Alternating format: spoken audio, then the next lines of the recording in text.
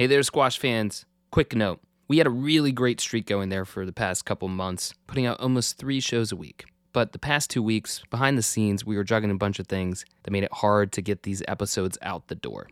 We have a bunch of great content coming up in the pipeline here, so we can't wait to get it out. Thanks for all your support, and let's jump in.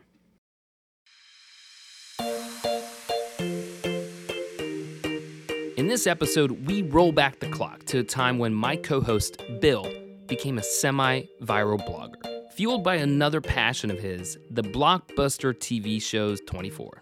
Then we lean into a coping mechanism to deal with this year's cancellation of the fan-favorite Tournament of Champions, hosted in Grand Central Station. So we dream up other places around the globe that we might pick for another top spot. For some inside talk, whether we're talking about TOC or CTU, the clock is ticking on this episode of The Breakdown. What about this? This call is being recorded. When they were organic, but now I know. Now I know you're trying to catch me off guard and start the podcast before I'm ready. So I'm actually ready to not be ready. Either way, you are on the air. I was trying to prompt the ready, but sure.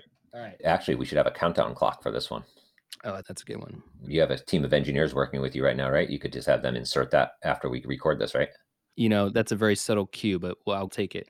All right, welcome to another episode of The Breakdown. We're here with Bill Buckingham, my co-host, and we're doing TBD 4. Can you believe it's 4? Amazing. What's more amazing is we've actually kept on track and we're doing one a week and they're actually coming out once a week. I actually played golf in the sub-zero weather yesterday with someone who is a subscriber. And he actually asked on the first tee before we even flipped tees to see who goes first. He said, "Did your podcast drop this morning?" And I was like, "Wow, you really follow." And I said, "It's going to come out this afternoon." Well, using 4, we are going to try and bridge off that and talk about 24. 24. In what context? So for the listeners out there, and you know, Bill, who's been around the block, so to speak, was actually a mini celebrity back in the day. Take me back to the year that, and I'll set it up, but like, what year are we talking back here? 2001. 2001, exactly. Okay, so 2001, guys. And for all the youngsters out there, this is way pre-social media. This is around blogs and, and the internet started becoming a thing. And Bill was a viral hit before it was a viral. People even knew what viral meant. And what I'm talking about is he was 24 guy. I had a blog before there were blogs, and had a blog that was very, very, very finitely focused on one thing and one thing only: the television show 24 with Jack Bauer. And for those, because it's been a little while since 24 has been on the air, and this was a blockbuster hit TV show. And give the context of what it's about. If you kind of want to know what it's about, you could watch what's that the other series that Designated Survivor. Designated Survivor. It's almost like it's that's 24, but Jack Bauer becomes president. But no, so 24 was basically the synopsis of, let's go the first season anyways. There's an agency called CTU, which I guess would be kind of like Homeland Security would be now, I'm thinking, or a quasi CTU, Homeland Security, FBI, CIA, like all wrapped into one. And their job was to protect the homeland.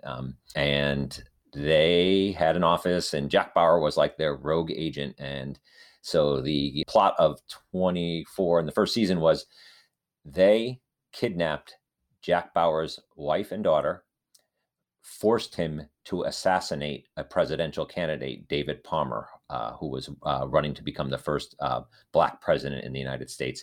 And they basically said, if you don't assassinate him, we will kill your family.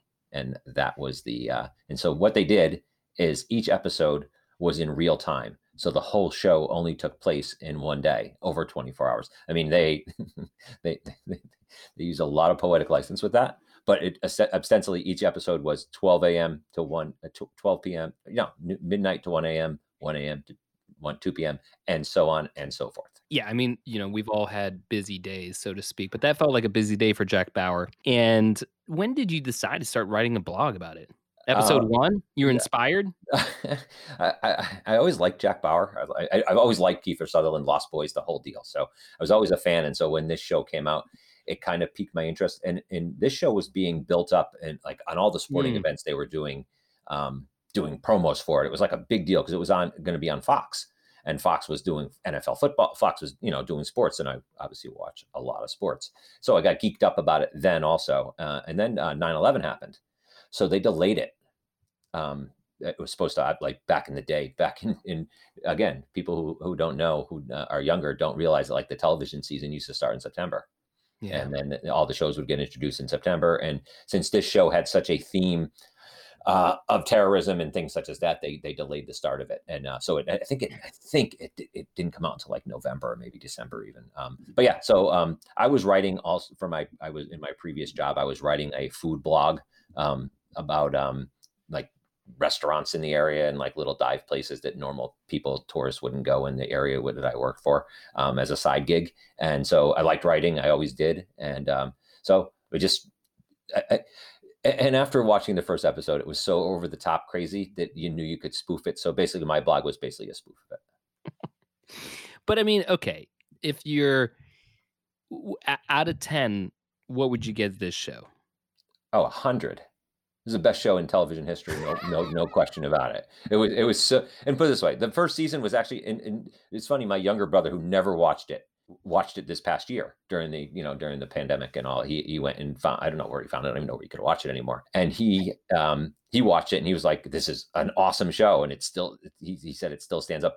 But like all viewers, as the seasons went on, it just got just over the top ridiculous at times.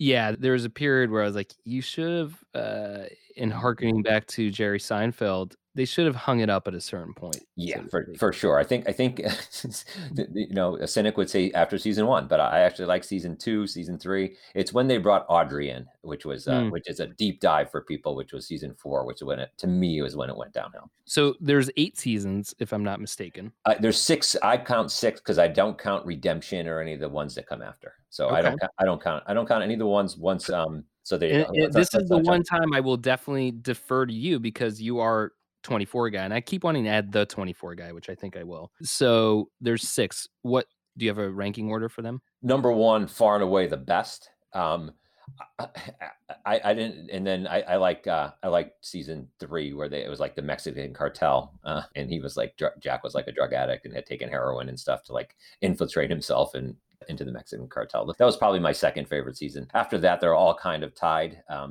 I hated the season 4. I didn't like that much because of Audrey, who I disliked. I really intensely disliked. And then season 6, when he came back from the Chinese prison with like the big beard and stuff. And that's the worst or not? Or I hate to say it's the worst because it's still a pretty good why episode. But don't we just tier them? So it sounds let's tier them. 1, 3, number 1, 1, 3 are both good. I like them. 1's the best. 3 is really good, and the rest of them are the same. you're getting them all the same. They're all the same. I mean, if it weren't for Audrey Heller being in season 4, and you could tell my hate of Audrey Heller, I don't know why I hate her, but I just hate her. I think they're all the same. Yeah. So as another way of putting this, Bill, is you were essentially, like I said, you're a mini celebrity here, or an influencer before it was the term influencer. Yes, you were. This was sort of a pen name, and I'm remembering a story, and I really don't know how this guy even put this together. That we were at Yankee Stadium together. Yeah, so let me backtrack really quick. Okay. I think I know the story you're going to say, actually. So I think at that point we probably just met each other, you and I, right? Yeah, within a year or two. Within a year or two, and I had probably told you about this, and I had stopped doing it by then. And You told me in passing. Yeah, and I didn't care. Exactly, which I appreciate because I 100% appreciate because I care little about what anybody else talks about but myself. So fair enough. So I started doing this, and back in the day, there was a website called Barstool Sports, and they were a newspaper and a fledgling website. Now they're like an uber media company. I mean, they do everything, and they're so big and blown up beyond. They're just huge. Everybody's heard of Barstool Sports, love them or hate them. So what I was doing back then was sending in email form, believe it or not, in a Word doc, sending my blog to Dave Portnoy, who is the CEO, president, El Presidente, as they call him, of Barstool Sports, because he was thirsting for content back then. If you read these old things about him, he was basically writing all the stuff on the newspaper that he did and on his website under other names, but they were all him writing it. And he was doing fake advertisers and things like that to blow up his company. But either way, I used to send him it the show was on Monday night. If I'm mistaken, it could have been Sunday night, but Monday night. Either way, the next morning, I would write the blog that night after the show. And the next morning I would email it to him and he would put it up on the Barstool website and people would comment on it. And like basically say, it sucks. Who is this idiot? I mean, just vile stuff. I didn't care. People were reading it. I was having like a blast. And he kept in contact with me. And he was like, every year, he'd be like, are you going to do the 24 blog? So he God bless him. He printed the 24 blog. Every time I did it, he put it up on his website. And he gave me my first notoriety, as it were. Barstool was nothing like it is now, believe me. I'd get maybe 10 comments on it each time. As a side note, when they got a little bit bigger, he actually offered to hire me as a full-time staff writer for Barstool. And of course, he couldn't pay me, so I couldn't take the job, which in retrospect might have been a big mistake considering how big they are now. Yeah, you should have asked for equity. But what I also did, and this leads into your story, is that I used to send this out also to friends of mine who worked in the corporate world, who then would pass it on to their friends. So I had a good friend who worked at Citigroup or Citibank back at the time. I forget what it was called. And she had a huge network. And she used to send it out, and it used to go out to thousands of people within Citigroup. Like how many thousands? I'd say thousands. I mean, she said it went out to thousands. She said people used to come up and ask her about it all the time. So yeah, I don't know the name. It was email back then. It wasn't like the internet wasn't as pervasive. There wasn't. No, it was hard. It was very hard. And that's why you broke virality, so to speak, against a lot of odds. Yes. But yeah, no, not unlike Jack Bauer beating the odds, by the way. A lot of similarities. Nice plug. Thank you. So I don't have the story. All I remember was because we're at a Yankee Stadium. It's late. I just want to get out of there. And then you start talking to another person and another person. But somehow this guy connects to that, and he's like, "Aren't you Mr. 24 guy?" So how did he even put that together? It's actually squash related, because I had a hat on that said, and I think this might have been after I stopped. Yeah, it was definitely after I stopped doing it. I had a hat on that said Trinity Squash, and he knew that he was friends with the actual woman who was pushing out the blog to her Citigroup friends and whatnot through that whole company. And he knew her, and he had seen pictures of me and knew that I worked in squash and put two and two together. He was sitting like 3 rows behind us, and he saw me and he came up to me and said, "Are you 24 guy?" I don't think he knew my name. And I said, "What?" And it had been like, I think a couple of years since I had written the blog. And do you think he was just asking that of a lot of people in general? I think I was the 5th person he asked if I was a 24 guy, and he finally got a yes. Yeah, exactly. But yeah, and you were sitting next to me like with your mouth open, like. Well, yeah. I was confused, but also I think I remember I was like, I just wanted to go home because baseball takes forever. I mean, they're fun. But anyway, so only 10 more questions. Just sure. Kidding. No, I'm ready. 24. Let's do 24 questions. 24. I should have done 24 questions in 24 seconds. But sure. Anyway, we're playing a little loose here, Bill. Yeah. Not tight. We're gonna have the other times where we're gonna play tight. This is loose. So I'm curious, when you're writing this, what was the angle you're putting on? Like, was it just relating it? Were you trying to make fun of it? Were you trying to point out the plot holes? Like what? All of the above. The plot holes, like trying to connect it with other pop culture references. So it was before the internet, like in Google and things, where everybody knew every pop culture reference and you could find every video on YouTube. So I used to read like Chuck Klosterman. I was a voracious consumer of pop culture. So I had a ton of useless pop culture references in my head. And this was an outlet for them. And people found it funny. And so I would relate it to other TV shows. I would relate it to movies, to food, to you name it. And it was basically totally making fun of it. What was and it's hard to get feedback back then, but like the two different angles, I want to hear, what was the one that you got the most amount of comments or reactions to? Sure. And then what was the one that you liked the best? Like, was it a comment or a setup? I would say the one by far I got the most comments on is do you remember what the Brady Bunch show is? The Mhm. TV show of the Brady Bunch. Do you remember the theme song? Here's a story, blah blah blah blah, of a Yeah. man. Yeah. Do you not remember that? No, I do. I just go ahead. I'm not. You want me to sing the whole thing? Yeah. You Well, want me to sing why? it? Want me to Go sing it? for it. Yeah, go for it. No, not gonna do it. So I wrote. There was I forget what season it was. It had to be like later in the seasons as the show started going downhill when they introduced like Jack's father and his brother, and they all turned out to be like deep state enemies of the state, and Mhm. and it was just like Jack ended up having to kill his brother, which is ridiculous. Really? But so the episode. Spoiler alert. We should. Yeah, yeah, for sure. For sure, a spoiler alert. And I wrote the whole blog was basically set to the tune of the Brady Bunch, using the words of the Brady Bunch, but calling it the Bauer Bunch. And All right, I'll give that props. yeah, and I wrote the whole thing and like spoofed off but basically used the same thing as a Brady Bunch song would be. And and Barstool posted it, and it got shredded. It was like, I mean, it was probably so if I got 10 comments on most of them, I probably got 30 on that one, and everyone was like, "Who the F is this guy? This is the stupidest thing I've ever read." Blah blah, blah. And I loved it. It was my favorite one, and I loved it. So that was you. Okay, so I didn't know which way you're going. That Well, was cool. your, It was where I jumped the shark, as they say in TV. I'm sure that's where I jumped the shark. I'm okay. sure, as But, they say, I didn't know which way you're answering Yeah, that. So I don't know. that was your favorite. I'm a dark person, yeah. So it was I Okay. love the fact that everyone hated it. Okay, I respect. Either way, people are talking about the 24 guy. Uh-huh. Well, then what was the one that It confuses your question. Yeah, now I'm just like I'm confused. So here's the one that I liked the comment the best. The guy who said to me, guy said, "Holy shit, what a reference!" And that was I wrote and again, it's been so long that I won't remember the actual thing, but it had something to do with, I think it was season 2, where they were going to blow up a nuclear bomb in LA, and Jack put his ear to the ground. And because he put his ear literally on the ground, he heard like they were like the bomb was about to go. I don't know. It was just so dumb.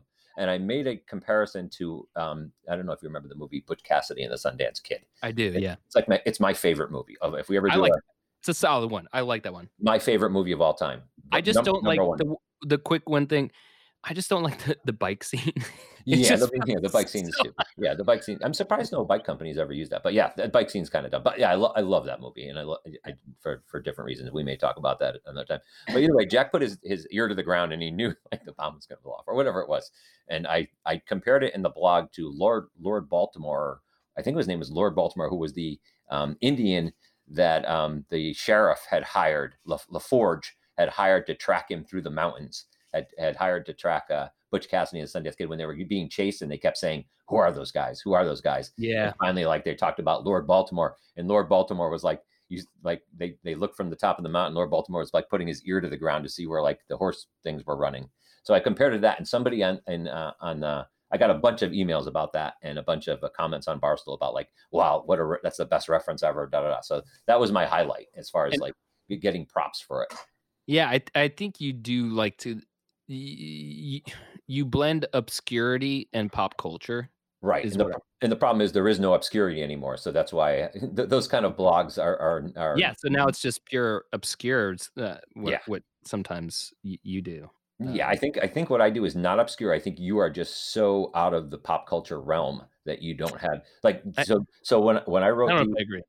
Dude, I wrote the thing for the intro to our last podcast about Jerry Seinfeld, and I used a reference to comedians in cars driving coffee, comedians in cars getting coffee, which is like I got it. You did not get it. You said it. You said that's not obvious. No one's gonna get it. I was like, I think you went too subtle on that.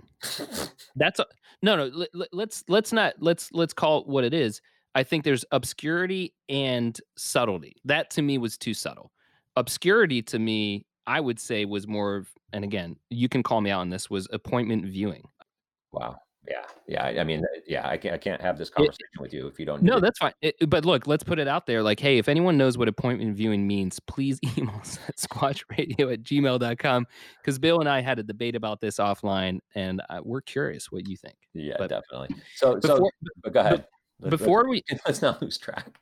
I know. The Before we clock move is on, ticking. The clock is ticking. I This could be the long. They used to say at the beginning of every Doosh, Jack Bauer, doosh. right? They do that, and they say this could be the longest day of his life.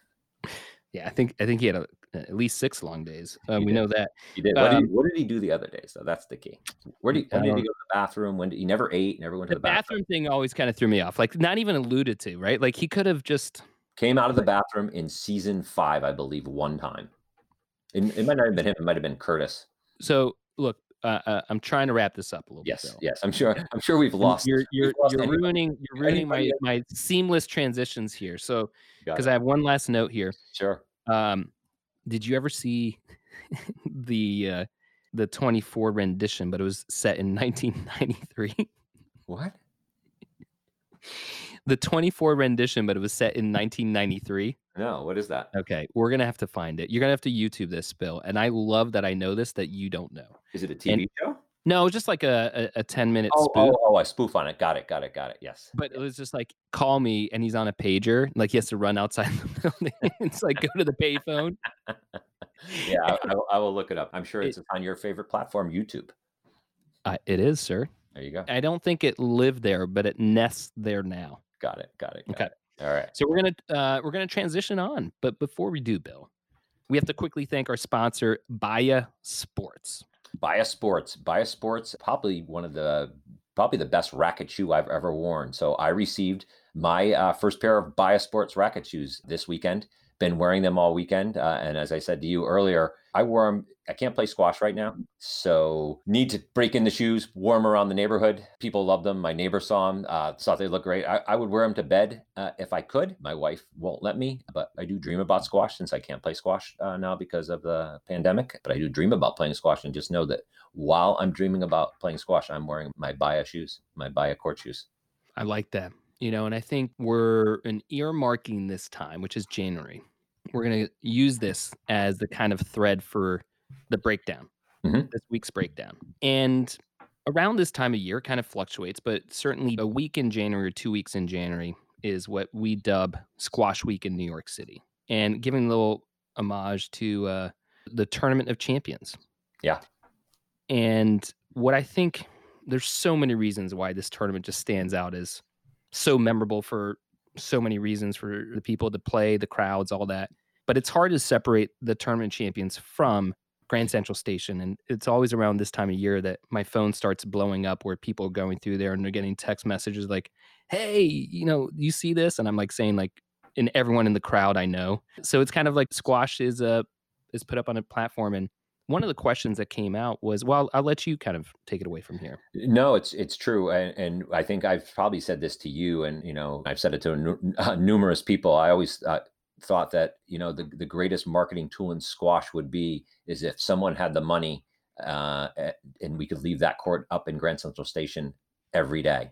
And it would become such a thing, like instead of people saying, hey, meet me in Grand Central Station at the information booth where they typically do now, or like at the old days of Yankee Stadium, it was meet me at the bat. People from around the world would say, meet me at the court, meet me at the squash court. And I don't think there'd be a better marketing tool for squash. And that 10 days or whatever amount of days it is that court is up in Grand Central Station, for lack of a better word, the most glorious days in squash. There's no question about it. The buzz around there, the people walking through, the people who are like, just stop and look and are like, what is this? It's just, and ask questions. And I actually enjoy spending more time outside the glass and then I do sitting in a seat there just to watch the people and listen to the people, answer questions, just kind of get that kind of front wall view. It's an amazing week. And I don't think of all the great places they have squash, I don't think there's a better venue for squash than Grand Central Station.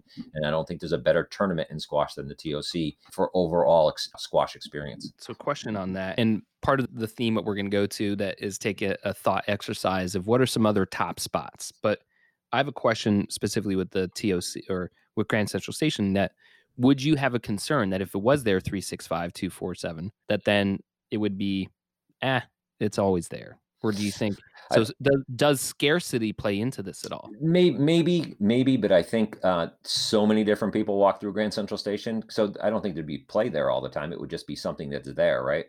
So I don't, with the different people who walk through Grand Central, I mean, I don't know what the numbers are, the hundreds of thousands of people a day who walk by there, and the millions of people a year, like, and there are a lot of unique visitors to Grand Central Station. Grand Central Station in itself is a tourist attraction. It's not just a transportation hub. So there's very few transportation hubs that are tourist attractions, and that is one of them. There are tennis courts in Grand Central Station. Yeah. But are they public? I think that I don't think they're private. What I think is tennis is an expensive sport, and so it's expensive is what I think. But it's a good question. I don't know for sure. I think it's people can play there. But people could also drive by a tennis court everywhere. Yeah, you could see tennis courts are ubiquitous, so you see them everywhere. But plus, the tennis court, I think, in Grand Central is like the public can't walk by it, right? You have to go to it. Well, it is hidden for sure. Yeah. So I think the location of it is key. I mean, I'm not sure what to say about it. I disagree. I think that having that court there year round would grow the sport more than, there's two things that will grow our sport. We always talk about access. Access is the one thing that's going to grow squash, access to courts. But having that there, I think, could lead to access to squash, because people would know. I think there's two parts. It's access and exposure. Yeah. Right. And I think that's what professional events really highlight is exposure. Right. And I think there's so many people involved that make that week so special, but the lion's share, in my opinion, still goes to John Nimick, because he's been at the helm kind of bringing that to fruition. So, really, it's a tough week for all the fans. It's a tough week for all the players to not be enjoying Squash Week in New York. And I think John Nimick is equally feeling the loss, so to speak, of it not happening now. So also, let's not poo-poo the loss of me being able to say, like, probably 100 times that week to people who I see who normally don't follow squash, who walk through, and as I'm walking them through, I'd say, geez, it's busy. It's like Grand Central Station in here. I cannot say that enough times during that week. So let's not lose sight of that I'm not getting to do that. Do people laugh? No, they think it's. No, okay. They think I'm an idiot, but it makes me laugh, which, as you know, it's all that matters. That's all that matters. Well, so in using this to sort of break down top spots, what are other places in your mind that are top spots? And do you want to go global or you want to go US? Yeah, I'm. Global. We're obviously piggybacking on a PSA video that came out this week. Did a bunch of the players, and the one that came out the most was the Eiffel Tower. That's cool. Yeah, no tournament at the Eiffel Tower, but I'll stick for the most part. I would say the one international spot that I think would be cool is in front of Buckingham Palace. Well, I mean, you're just making a play on your name. Yeah, for the most part, yeah, but also, cool spot. Plus, did you hear Joey and PJ say Buckingham over and over and over again for like 10 days? How great would that be? So and I will say, and I have to preface a lot of this, of anything I ever say, is I definitely know and understand squash in the United States. It doesn't translate to other places, right? So I kind of know where my swim lane is in this case. Mm-hmm. So this is a little bit outside my swim lane, but I'm going to throw it back to you in a hot second.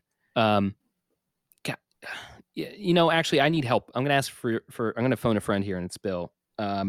What would be a place? Because I think it's tough that you and I work within an industry that we're so immersed that there's an element that it's sometimes hard to put on a true fan hat, right? Yeah. What would get you to purchase your own ticket, fly, and watch a squash match? So, like, where would that place be on the planet for you? Key West, Florida. All right. So if there was a tournament going on there, your dollars out the door for you. Yes, I would go. I would make plans. There's probably no other squash tournament that I would pay my own money besides the TOC, because New York's so easy to get to, and I'm in New York all the time. But as far as like getting on an airplane and going to, I would go there, and I can't think of any other place that I would do that. Right on Mallory Square, right on the Gulf there. Just an awesome setting, and Key West is my favorite vacation spot in the continental United States. So you would say it's destination worthy? 100% destination worthy. But while thinking about that, I thought of a bunch of other places, like just like cool spots, like thinking about like places that like you see on TV all the time. I was thinking of like concert venues like Red Rocks. Like that would be a cool looking venue. Trying to think what it would look like on TV. Alcatraz, I think would be cool. Logistically, probably not great. You could put the players up though, right there, right? Put them in a cell tonight, save some hotel money. And another one, which is a little bit more not as well known, as there's in LA. There's it's either the Griffin or the Griffith. I always confuse it. The observatory. It's way up on the hill, and you can see all of LA, and it's just the views are amazing, and the space is amazing. So those are kind of the cool spots that you see in movies all the time that you would think that there would be a cool spot to drop a court. The logistics notwithstanding. Well, let's suspend logistics, right? And and this is, I've given it some thought, but it's, I'm using this opportunity to kind of riff and go for it. Actually, add one concept that this is, which I thought I have given some thought to, like what would be the coolest thing to do? I would love to see the college squash championships at Madison Square Garden. Where the basketball court is? Yeah. Really? Huh. Why? Why not? Well, it's a basketball arena. It's not. I mean, just to say it's there is cool, but the actual like production of it would just look like it's in any gymnasium. Look, man. I mean, work with me here. I'm just saying, it was a terrible take. That was like, of all the spots in the world, Madison Square Garden. I thought it'd be cool. Well, well, not cool to you. All right, so let me throw. The way I try and think about it, what would be destination worthy? What would get exposure? What gets high traffic? I mean, when you and I helped run the U.S. Open on Michigan Avenue, like that was in Chicago, like that was pretty amazing. That was awesome. That was awesome. Yeah, that's one of my fondest squash memories, actually. And just all the thought of what could have went wrong that week with weather. It turned out the only thing that went wrong was the sun was too strong, and we had delayed games because there was a strong sun. But yeah, that was certainly a solid spot. So I think the question when you think about that, and it was interesting to listen to the tour pros say what they wanted, and there were some of them were very interesting. Tesney Evans talking about a castle in Wales, which would be really cool also, but can you imagine the logistics? And I know you want to put logistics aside, but it's tough to do that. And so it leads me to, getting away from the Pollyanna thought of let's drop a court here. It's going to be awesome too. Is it really worth dropping courts in these spots as opposed to doing it not in Madison Square Garden, obviously, because the costs behind that would probably be astronomical. But instead of dropping a court somewhere, using existing glass courts for these big squash events and making the television production the thing, as opposed to, it's cool. I'm not saying it's not cool when they're at these, like at the pyramids and when they're at these different spots. But a lot of times once the squash starts, you're really just watching squash on a squash court, and a squash court's a squash court, right? And you're not looking at the So you're pyramid. saying, well, I mean, if you want to go to that extreme, Bill, then it's like, let's just create one studio and then it all goes through there. Yeah. I mean, it's television, right? It's a television product. That's where they're going to make the money. If squash is going to explode, it's not going to explode because there's a tournament in front of the Eiffel Tower. It's going to explode. Well, yes and no. I think that you're not identifying certain trends, though, of look at WWF now, which was WWE, that you can still do both. You can achieve both. What do they do? I don't watch it. So what do they do? Well, I mean, you have a huge arena and you still do TV production. So you're saying to cut costs, like you're eliminating the live fan experience. Yeah, yes and no. I think the cost savings. So to drop a glass court, like say in a gymnasium somewhere, roughly, I'm guessing it's like $50K. Am I roughly correct on that? All in. Look, I don't think. I mean, getting into the nuts and bolts of how much stuff costs, like it's a factor. It's not a determiner, right? Because Bill, like, put it this way, that's also like looking. What we don't have yet is outside dollars investing in the sport in order to really make it profitable. Because regardless, it was like, hey, to put on this court, let's just use Vegas, will cost $10 million. Right. And would you say you want to do that or not do that? Not. Right. But if I'm saying, hey, let's do this, and then we can make $100 million, would you want to do that or not do that? Of course. But I don't, and I think if that's a possibility, then great. But I don't think that's a possibility now. Well, with that kind of thinking. No, absolutely the case. So you could still have a great fan experience. Say, take a glass court like at Yale University has a 4-wall glass court. Can you not just have, like, you know what? Let's take this. Let's take Blackball in Cairo. They've been hosting these gold and platinum events since they opened like 2 or 3 years ago. great events. They're not having to drop a court anywhere. They don't have to go through that part of it. So as a tournament organizer or someone who might be interested in putting on a big squash event, the thought of having to go through the logistics of, and I can't imagine what John Nimick goes through at Grand Central Station. It's just got to be incredible, the amount of logistics that goes into that, running that event. So if you take that away and there's an existing court and the rest, all you really need to think about is, besides, players, is the hospitality and the fan experience. The court's already there. I think you get a lot more people interested in running events. Yeah, I mean, look, I think we're asking the wrong problem here. Is how do we engage and increase fans? If we reverse engineer from there, right? Like there's logistics in everything you go do, running a restaurant, right? The US Open in tennis, that's a lot of logistics, Bill. Yeah. But they, on average. But they don't have to build a court each time they do it. Well, so then that's what I'm saying is like, do we need to build a single arena? Like, so it's kind of a hybrid of what you're saying of like studio. Yeah, we need to be 100% mindful of a TV and broadcast experience, which I think you were using Yale. That's not the pinnacle of broadcast experience if we're going TV or mainstream. For sure, right? For sure. So it's like a purpose-built arena. So let's take my TV studio thought out of it and go just to places that have existing glass courts, such as Blackball, such as the Arlen Specter Center in Philadelphia is going to have. Places like that where the courts are not going to be there, are already going to be there, and you don't have to build one. To me, it just takes a big impediment out of the way of running these events.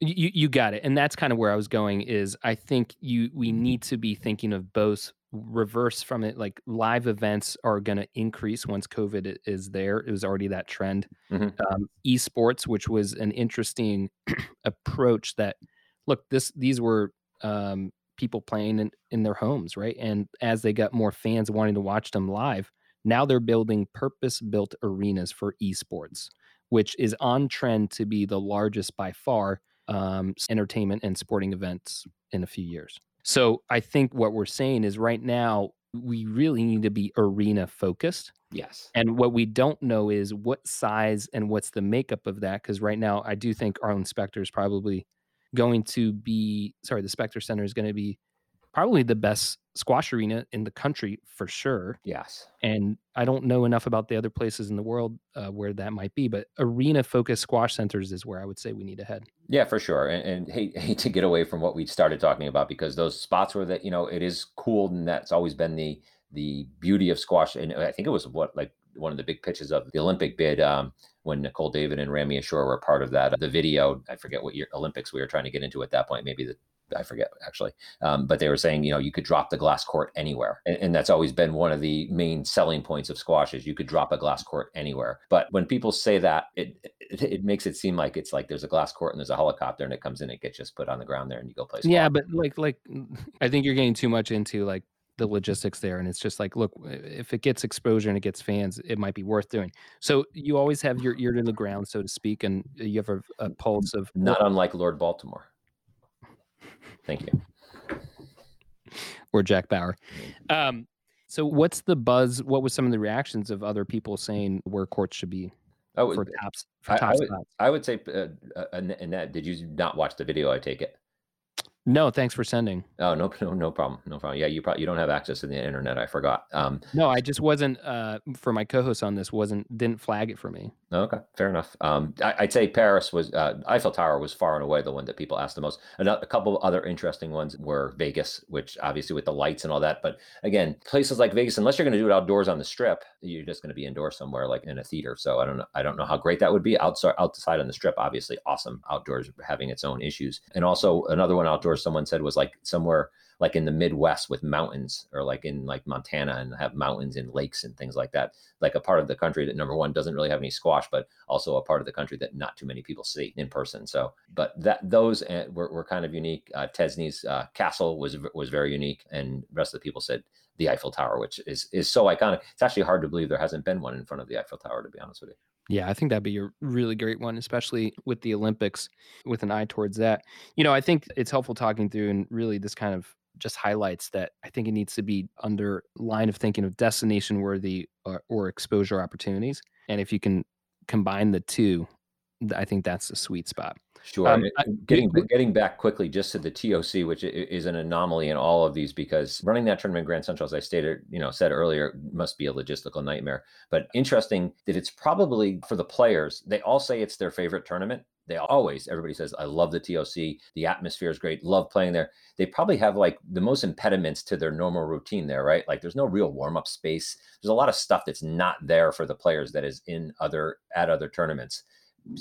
Strictly mostly because of space, but the players still love it. So I think that kind of just shines a light on how great the TOC is and how great having that tournament in Grand Central is, that the players are willing to look past the niggling things that bother them normally at other tournaments and say, hey, we're going to put up with it because this is awesome.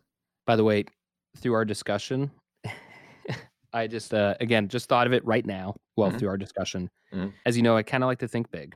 Yeah. Would you say that's fair or unfair? Very fair. Too big? Too big. Yes. Normally I'm too big? Okay. Yes. Madison Square Garden for the collegiate association. Too big. Fair enough. Now,